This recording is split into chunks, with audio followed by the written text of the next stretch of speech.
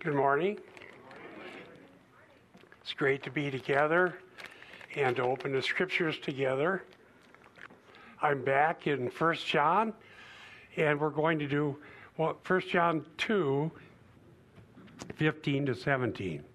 Let me read the text. Do not love the world, nor the things in the world. If anyone loves the world, the love of the Father is not in him. For all that is in the world, the lust of the flesh, and the lust of the eyes, and the boastful pride of life, is not from the Father, but is from the world. The world is passing away, and also its lusts, but the one who does the will of God lives forever. Amen. Let's pray. Thank you, Lord, for your word. May we understand the concepts in this passage. May we understand the dangers of the lusts that are in the world, and may we be so changed by your grace that we indeed live for your word and will. Help us, Lord, in Jesus' name. Amen. This is a very familiar passage of Scripture to me, and I have to say it's interesting for me to teach this 25, 30, 40 years later, because in the 70s and early 80s, I did a seminar based on this section. And I did it up at camp, I did it here, I did it for training phone ministers, and I went over it again and again and again. That seminar was called Basic Root Problems. I have a little better understanding of hermeneutics now than I did then, but I think we still have the basic same issues. That there's temptation in the world, that the world system is opposed to the things of God, and that if we're going to live for the will of God, we're going to live in a way that's going against the grain of everything and everyone around us for the most part. And I don't think the temptations have changed. So, as I said, this is very interesting.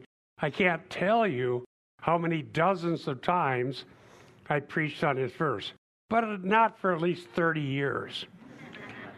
So this will be new to do it in this decade. It says in the first part of 1 John 2:15, do not love the world, nor the things in the world. And this is an imperative.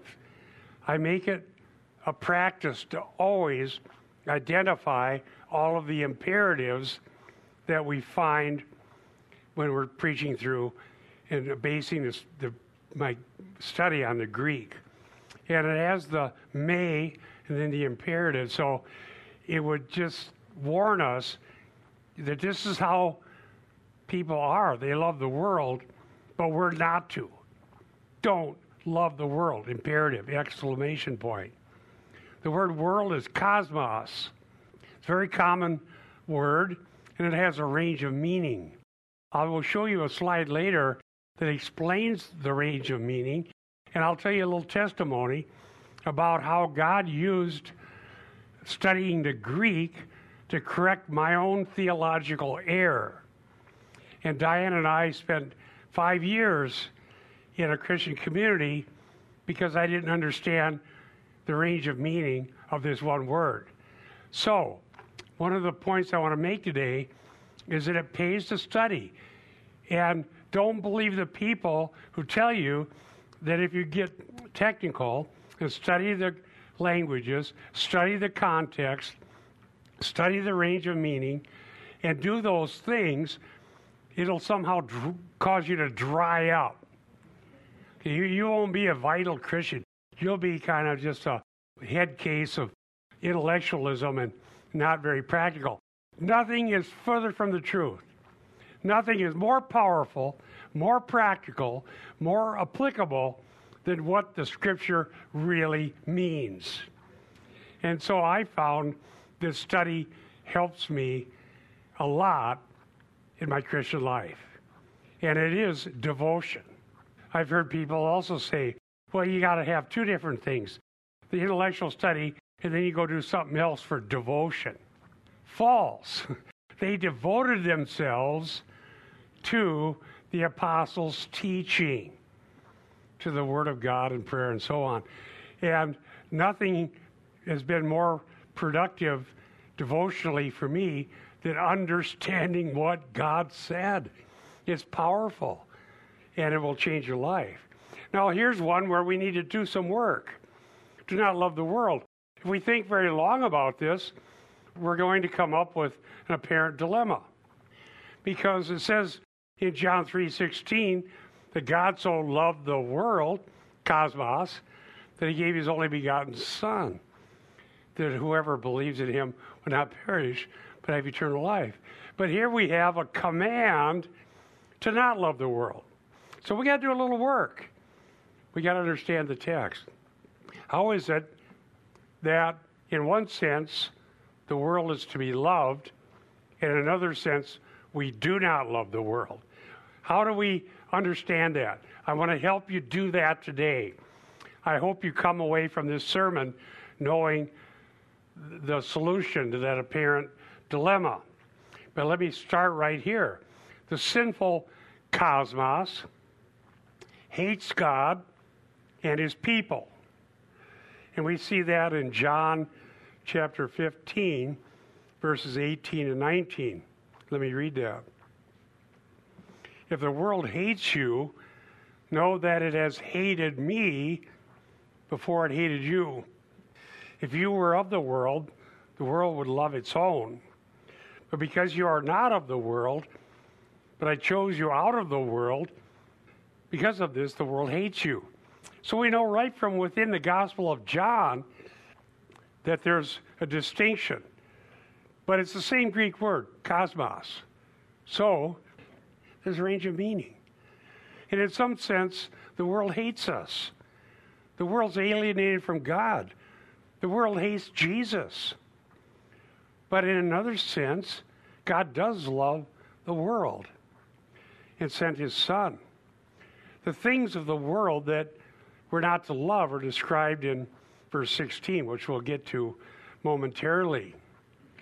And I'm thinking of believers, us, in this sinful world while being commanded not to love it. And I think of Jesus' prayer, John 17, 15 through 17. I do not ask you to take them out of the world, but to keep them from the evil one. They are not of the world, even as I am not of the world. Sanctify them in the truth. Your word is truth. So, dear ones, we are in this hostile world that's against the things of God. It's not hard to believe that if you've been reading the paper or listening to the news. We see the hostility of the world against what's good, what's right, what's true, what's pure. The world is against all of that, and there's a war going on. And Jesus prayed for us that while we're still in this world, that God the Father would keep us from the evil one. Later in 1 John, we're going to read that if we're born of God, we don't continually sin, and the evil one does not touch us. 1 John 5:18. So God has ordained, dear ones, that you and I would be in this world as witnesses to Christ, and that he would keep us from succumbing to all that's in the world. And so we're going to find out today about these temptations that are always drawing on us and dragging on us and enticing us, and why we need to resist those and not live for the world, but to live for the will of God. And I believe that God's grace does that. How does he do it? John 17:17. Sanctify them in the truth. Your word is truth. I'm totally convinced that the better we study and know and believe and obey the word of God, we are being sanctified by God's grace. So the things in the world we'll see in a bit in verse 16. Let's finish verse 15. If anyone loves the world, the love of the Father is not in him. Again, we're going to have to understand, how is it that God loves the world, and how is it that we're not to, and how do we put all this together? You see, the love of the world is a deep-seated motivation. It drives people. It determines what people will believe. It determines what they're willing to do. Sometimes this love of the world that people are caught up in drives them to do evil. Sometimes they do evil in the name of God, but they're still loving the world. In this sense, the world, again, the word kosmos, where we get our word cosmos, is used in the Greek. But here we're talking about this cosmos in its sinful rebellion against God, and its alienation from God, and its unwillingness to love God and to do His will. And see, once we know the love of God, through the grace of God that comes to us through the gospel of Jesus Christ, immediately, it doesn't take long. In fact, it happens right away.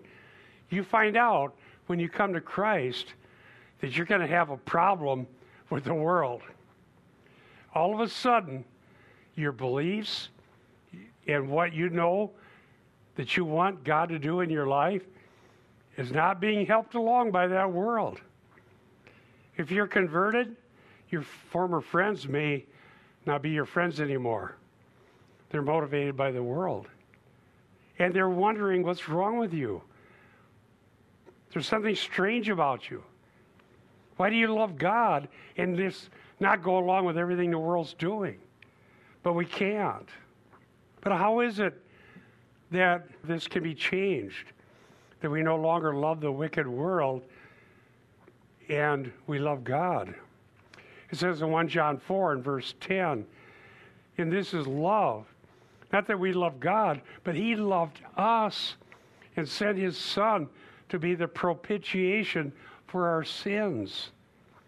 1 John 4:10. He first loved us. Propitiation means to avert God's wrath. We read about that in 1 John 1:9. And we confess our sins. He forgives us. He cleanses us. He propitiates sin. We're no longer His enemies. And so we have to make sure that this love for the sinful world doesn't creep into our lives as Christians and poison our love for the Father. We do love the Father, and we must love the Father while rejecting love for the rebellious world system. And I believe that as God loves the world, we can love too, in the sense of wanting to see redemption for lost people.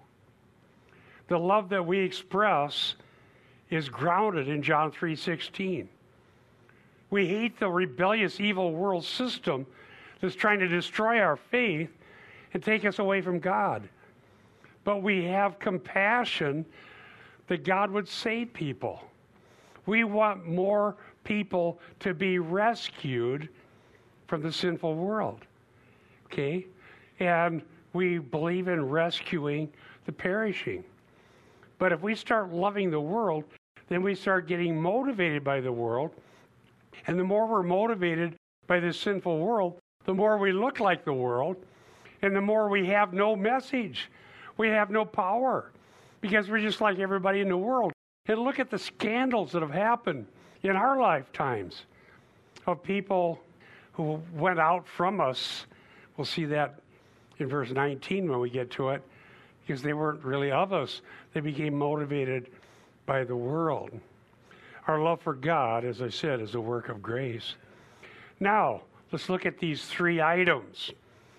For all that is in the world, the lust of the flesh, the lust of the eyes, and the boastful pride of life. And then we'll go on to that's the first part of the verse. we want to break this out a little bit. This was my seminar back in the 70s and 80s.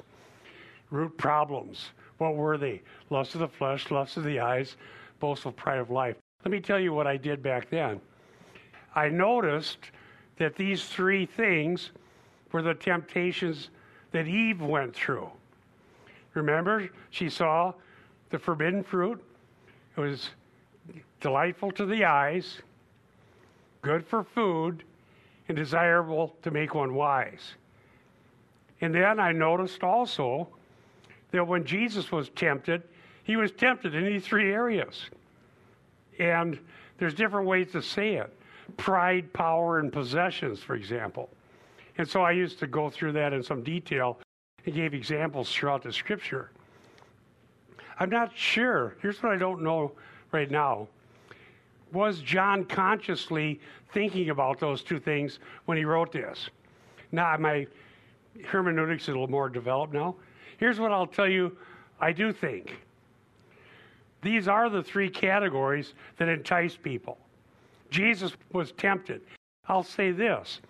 Jesus succeeded where he failed. I think that's valid. I think that's a good reading. Jesus was tempted in every place that Eve was, and he resisted and succeeded. And I believe he's able to come to the aid to those who are tempted. He was tempted in all points as we are, yet without sin. He can come to our aid. So that's just a little bit of the conference I did in 1979. Remember that year? Well, some of you do. Some of you weren't here yet, were you? I don't really apologize. There are some things that I believed and taught that I wouldn't do now, but that was actually a pretty good one. I think all here is comprehensive.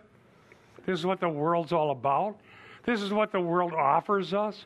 This is how the world entices us. The world is saying, why waste your time being one of those people? Who are those people? Christians, right? Oh, you're one of those people. Have you heard that? Oh, yeah. And look at what we have. I'll do this later in this sermon in application. We're going to go to 1 Peter 4. They think it's strange that you're not like you used to be. But this is what the world has for us. Each one of these motivations in the Greek has a definite article. The lust, the boastful pride. The flesh, theologically here, is the whole person alienated from and separated from God. It's what we are, going our own way. It doesn't just mean that we have a physical body, but that there's this motivation. The flesh is a motivation. And one of the things that always remains true is that the world is offering self-fulfillment now without God. The distinction is going to be whether we're going to live forever with God or get what we can out of this life. The world is telling us in no uncertain terms, you better get what you can now out of this life. Advertisement is based on that. Do it, get it, live it. You only got one life. You've got to do all the wicked things you can think of. And other things. Not everything is forbidden. So the person separated from God is living out this alienation. And one of the scholars that I read had, I thought, a great terminology. He called these three things the diabolical triad. Some words just need to be repeated. The diabolical triad. Dr. Yarborough said that. The word here, lust, epithumia, means strong desire. And things that are desirable, enticing, appealing, that we would want to be motivated by. Now, in order for this to change, we need God to change our motivations. Think of the lust of the eyes here. To have eyes that see in a godly way requires spiritual regeneration. Here's a passage that I want to cite. You might want to reference this one in your notes. Deuteronomy 29, 3 and 4. I was mentioning this to Eric this morning. Eric, we love having you back. Thanks for teaching us in Sunday school. But notice Deuteronomy 29, 3 and 4. The great trials which your eyes have seen, those great signs and wonders, yet to this day the Lord has not given you a heart to know, nor eyes to see, nor ears to hear. They saw all the miracles. Adam's been talking about that, the wilderness wanderers, the miracles, the manna, what happened at the Red Sea, and yet they didn't get it. They didn't understand it. They craved evil things, as the New Testament says. And so it was a lack of a work of grace. Moses said in verse 4 of Deuteronomy 29, the Lord hasn't given you a heart to know, nor eyes to see, or ears to hear. In Luke 10:23, turning to the disciples, Jesus said privately, blessed are the eyes which see the things you see. You see, God opens our spiritual eyes so that we can see what these lusts are, the lusts of the flesh, the lusts of the eyes, the boastful pride of life. We can see them from God's perspective. And rather than looking like what we really need, they start looking like a trap set by the evil one to ensnare us. Because the Israelites didn't have eyes to see, they craved evil things. God is, by His grace, giving us eyes to see. We need a biblical worldview. We need to see things from God's perspective. Jesus mentioned this in John 12 and verse 40. There's this judgment of hardening. It says, He has blinded their eyes and hardened their heart so that they would not see with their eyes and perceive with their heart and be converted, and I heal them. That's from Isaiah 6. Maybe you want to jot this one down too. I'll read it to you. It's about this boastful pride of life. The word boastful, alienated, and it's mentioned. You can see it in the parables. Remember the parables? The guy, for instance, in Luke 12, I'm going to tear down my barns and build bigger ones. Take your ease, and so on. Jeremiah 9, 23, 24. Thus saith the Lord, let not a wise man boast of his wisdom. Let not the mighty man boast of his might. Let not a rich man boast of his riches. There's that boasting, alienated. Verse 24, Jeremiah 9. But let him who boasts boast of this, that he understands and knows me, that I am the Lord who exercises hesed, loving kindness, justice, and righteousness on the earth, for I delight in these things. What do we boast about? How rich we are, how powerful we are, how wise we are in a worldly sense, or do we boast that we know God? What defines your life? Is what defines your life and my life that we know God? That He's loved us and cared for us? That He's given us grace? That He's given us eyes to see? We need to do that and not boast through this boastful pride of life. Now, talking about the lust and the boasting, the second part of 1 John 2:16, it's not from the Father, but it's from the world. So not from and but from is a strong contrast. As I say here on my slide, God is not the source of sin. These things that would draw us away from God, we don't want to blame God.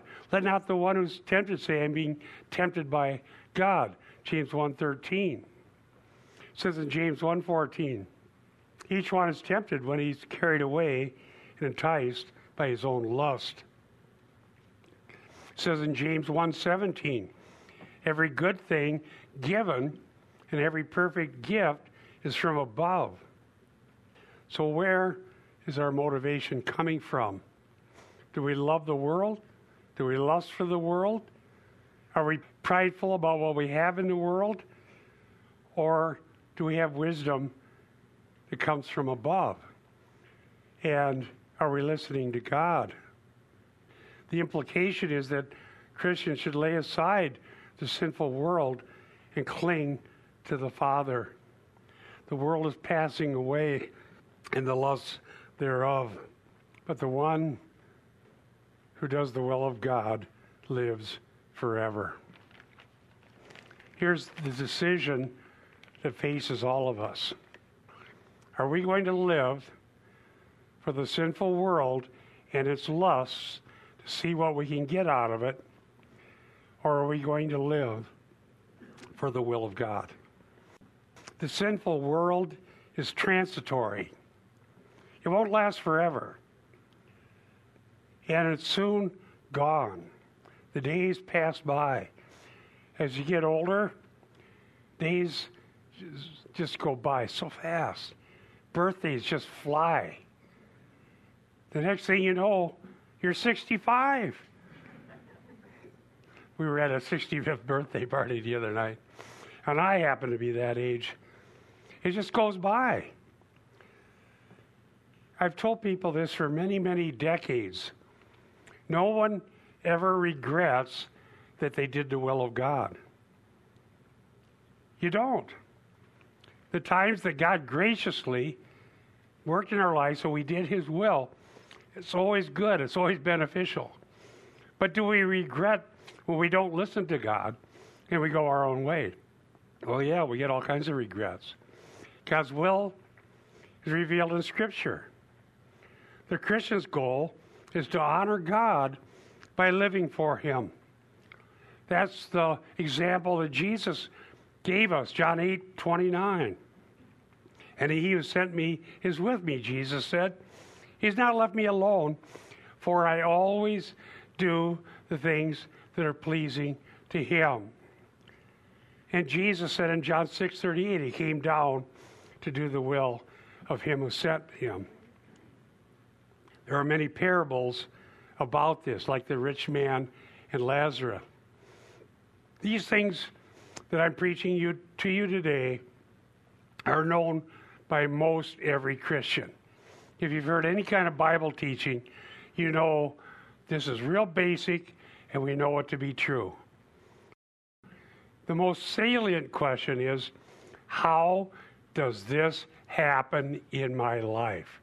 How can it be that I will live for the will of God rather than for the lusts of the world? I promise you, I'm sad to have to tell you this, the lusts of the world are going to be around us till the day we die. Unless the rapture happens first, okay? They're always going to be pulling at us. But we don't have to live for them. I'm going to show you later that we can believe the promises of God. We can be sanctified by the Word of God.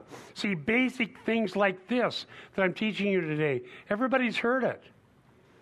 But hearing it and encouraging one another in it and discussing it and believing it has a sanctifying effect. Every time we hear this, we start thinking, yes, I understand. I can't lust for the things of the world. It'll make me bitter. People who live for the world get bitter if they don't get what they want, or proud if they do. Look at what my hand did, or I can't get what everybody else has. I'm either bitter or proud. But the one who does the will of God has no regrets. Nobody can steal our joy. Nobody can take it away from us. And if we don't get something somebody else does, why would we be bitter? We're not living for that anyhow. If I had it, it's only temporal, it's only temporary. And so these are basic teachings of Jesus and his apostles, and they're given to us so that we would learn. 3 applications and implications. Understand the range of meaning for kosmos. Number 2, we must be committed to God's will. Number 3, we escape the world's lust by the promises of God. Now, I got a little story to tell you that goes along with this slide. When I was in Bible college in the early 1970s, my favorite teacher, Reverend Smith, said, there's this new theological dictionary that's published called a Theological Dictionary of the New Testament. You need to get it. It's a lot of books, it's very expensive, but you need it. It's going to help you understand the Greek New Testament. Well, I didn't have it right away because I didn't have any money, and I ended up joining a Christian community. And what I was trying to do, Diane and I together, was to not live for the world, but live for God. And we thought the best way to do that is to get out of the world. Don't have a job, don't have a bank account, don't have an income, live by faith together with other Christians. So we left the world, or did we? So from 1975 till 1980, some of you knew us back then, we lived in a Christian community and just survived that way. My teachers in Bible college warned about that, and they told me I was making bad decisions. And I remember exactly what they said because they could see how I was thinking. Got to get out of the world and be a pure Christian. They said, Bob, learn the Greek and learn hermeneutics and stay in the Bible. Well, good. I think that's good advice. See ya. I'm going to go join a Christian community because I got to get out of the world. But if I would have spent more time learning the Greek and understanding what this word meant, it wouldn't have made any sense to me.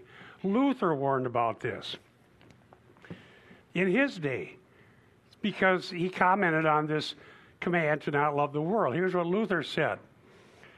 He said, some understand the world to mean God's creatures themselves, as the Franciscan monks understand money and society. But they are in error, says Luther, since every creature of God is good, and Christ himself used money and lived amid the society of men. Therefore, in this passage, the world is godlessness itself, a man's state of mind deprived of the proper use of the creatures of God. This is true of those who don't understand the creatures of God in the right way and do not pursue the right end, who use the things of the world for their own pleasure and glory. So back at the Reformation, Luther understood this, and he warned about monasticism. We joined a version of monasticism and found out over 5 years that the world followed us right in there. There were still debates and people wanting money and people being envious, and all of the problems came with us. Changing your physical location, like the early anchorite monks who went out into the wilderness, doesn't get rid of lust, doesn't get rid of temptation, doesn't get rid of pride. These things are dealt with by God's grace now.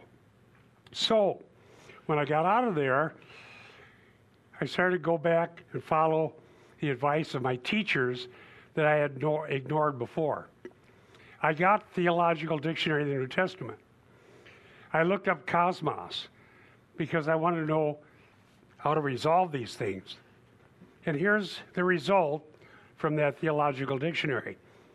There's 3 major uses of the word kosmos, our word cosmos.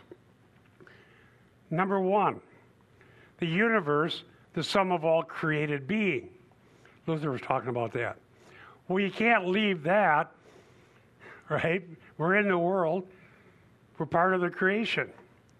World 2, the abode of humanity, the theater of history, the inhabited world, the place of human affairs.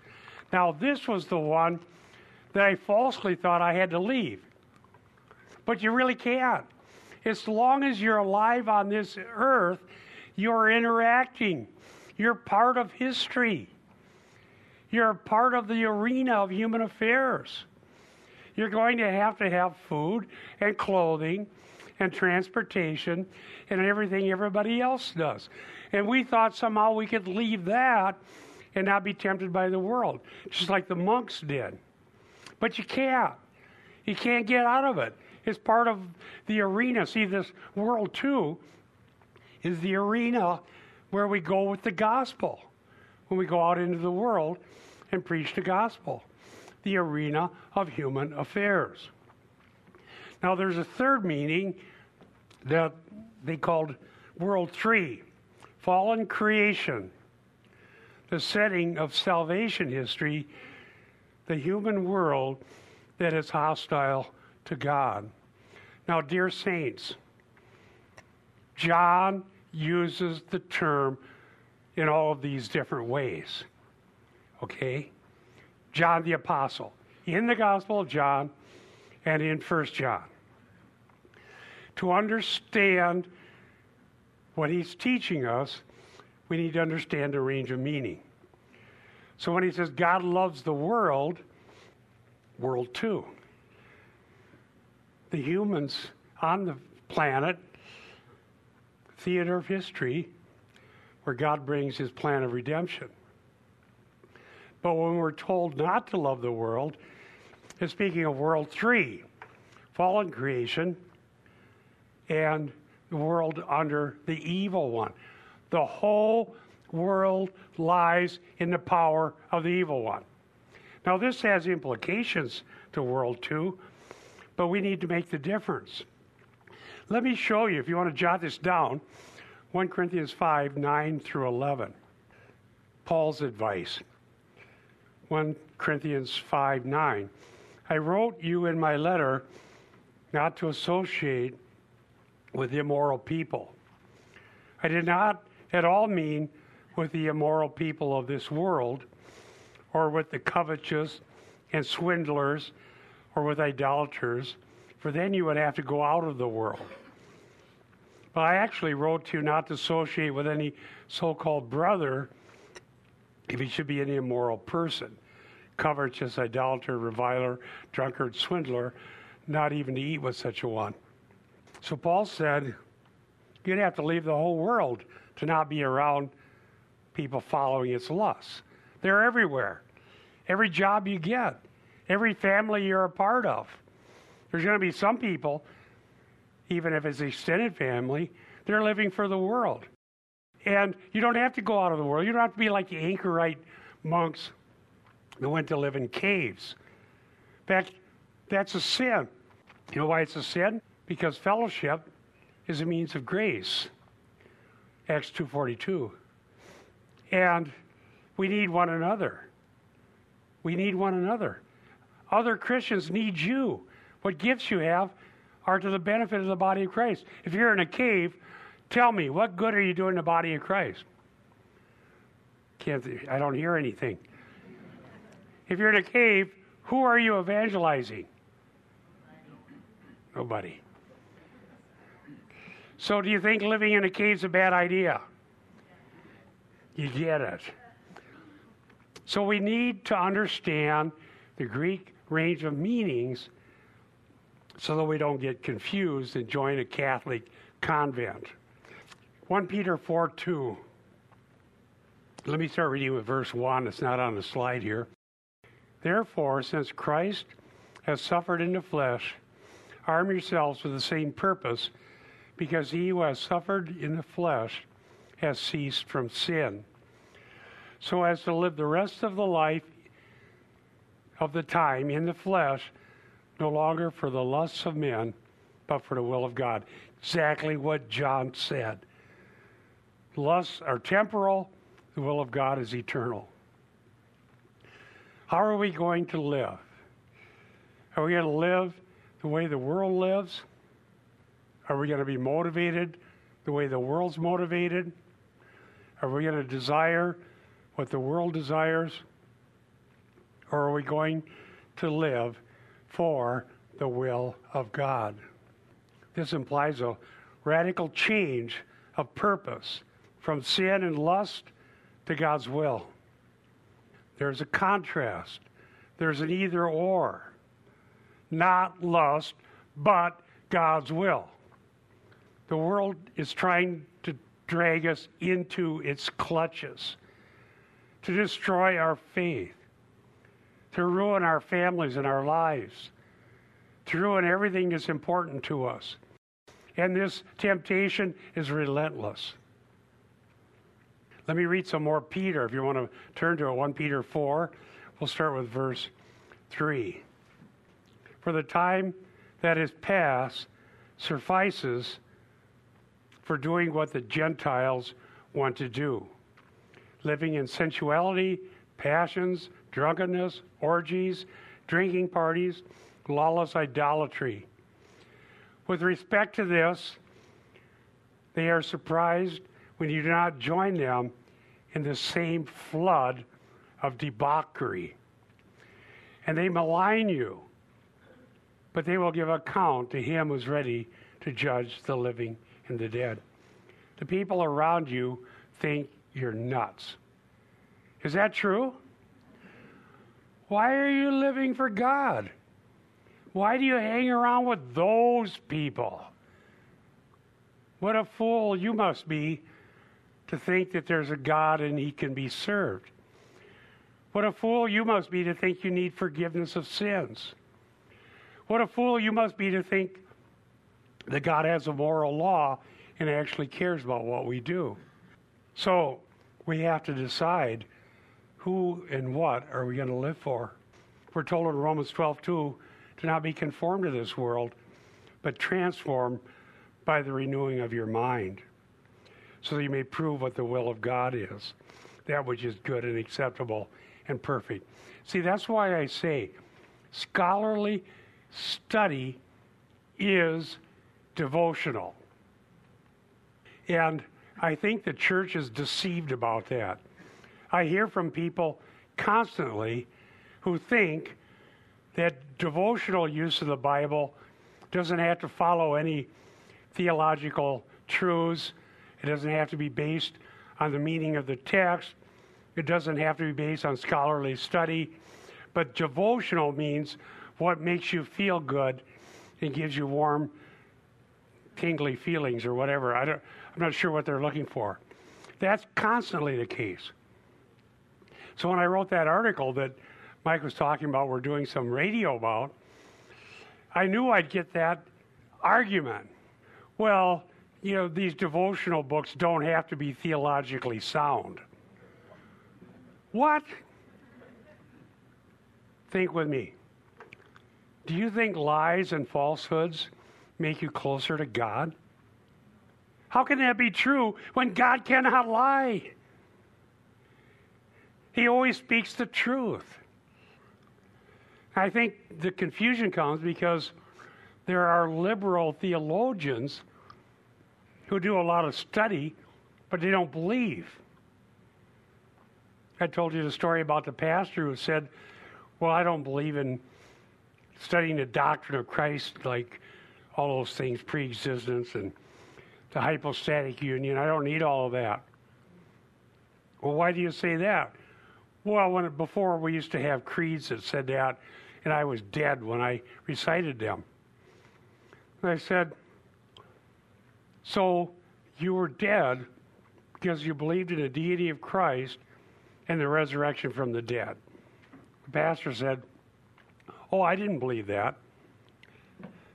Okay, so what he was saying was I recited a creed I didn't believe. Unbelief kills us, not the knowledge of the truth. You don't need to depart from the truth to be devoted. It's unbelief that's our enemy.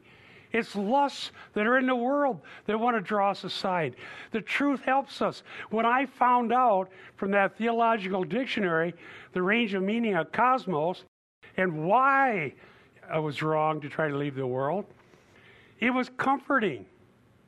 It helped my devotion. Otherwise, I may look back and think, oh, it's all a waste of time. It didn't work out. No, I wasn't thinking correctly. One last slide. 2 Peter 1:4. I got to leave you with good news here. You need it. I need it. Now, it says this. 2 Peter 1:4. By these, he has granted to us his precious and magnificent promises, so that by them you may become partakers of the divine nature, having escaped the corruption that is in the world by lust. Jesus gave us precious promises. They're called magnificent. God promised that his Messiah would return for us.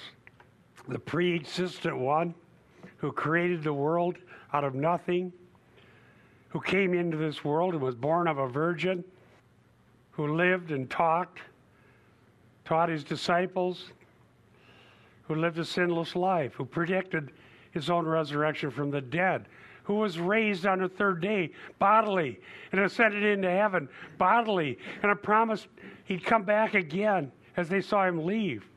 The one whose truth we believe, the Messiah, the Lord of glory, has granted us precious promises.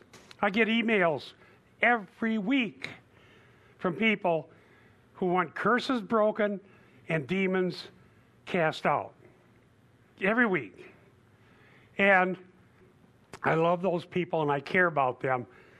And I look at those people as my mission field. And I respond personally to every one of them. And I explain to every one of them who Jesus is, what he did, what's the truth, what does it mean to be converted. I cite to them Acts 26:18, that we can be delivered from the domain of darkness and put into the kingdom of God, to come under the authority of God. Colossians 1:13, I tell them about. 1 John 5:19, I tell them about. And I sell all these verses, and I say, here's what is true. If you believe in Jesus Christ, he doesn't just move one demon over here and get rid of one curse over there. He takes you, your whole person, and he takes you and moves you out of Satan's domain, realm of authority, and puts you into the kingdom of his beloved Son. I tell some of them, they say, well, aren't you going to cast this demon out? Here's what I've been saying lately. I try to get better at using this evangelism tool. I say, let me explain. You are thinking too small. What do you mean by that? You're thinking too small. You're thinking this curse or that demon. I'm telling you that he's going to take you from being cursed, Galatians 1:13, and make you blessed. Whether you even figure out why you were cursed because you were lost. Doesn't matter what everybody did. You're taken from being cursed to being blessed. Globally, think big. You're taken from being under the authority of Satan, whether you had a good situation or a bad one. You're taken out of that and put into the kingdom of his beloved Son. Well, then what am I going to do about these problems? I'm glad you asked. I'm wearing this one verse out. Hebrews 4:16. Here's the good news. Once you are removed from the domain of Satan and put into the kingdom of God, He, the Lord of glory, who gave you these magnificent promises, gives you access to the throne of grace. Continually. Anytime you want to go there, you have continual access to the King of glory, who died for your sins and was raised and ascended to heaven. And what do you receive when you go to the throne of grace? Hebrews 4:16. Grace to help, just in time. Mercy, you receive everything you need. Grace and mercy and help from God. So anytime any spirit or temptation or curse comes to view, immediately you go to the throne of grace. Thank you, Lord, that you forgave my sins and took me from the curse to the blessing. Lord, take this thing away from me. Like Paul, 2 Corinthians 12. I've been saying this over and over again. They either go silent or they get excited. If they go silent, they're off calling somebody else to cast out the demon. Why? Because they don't believe the promises of God. So sometimes they say this: believe the promises of God. Was that all you got to offer? What? You want something better than the promises of God? You tell me what's better than the promises of God. Well, I don't know.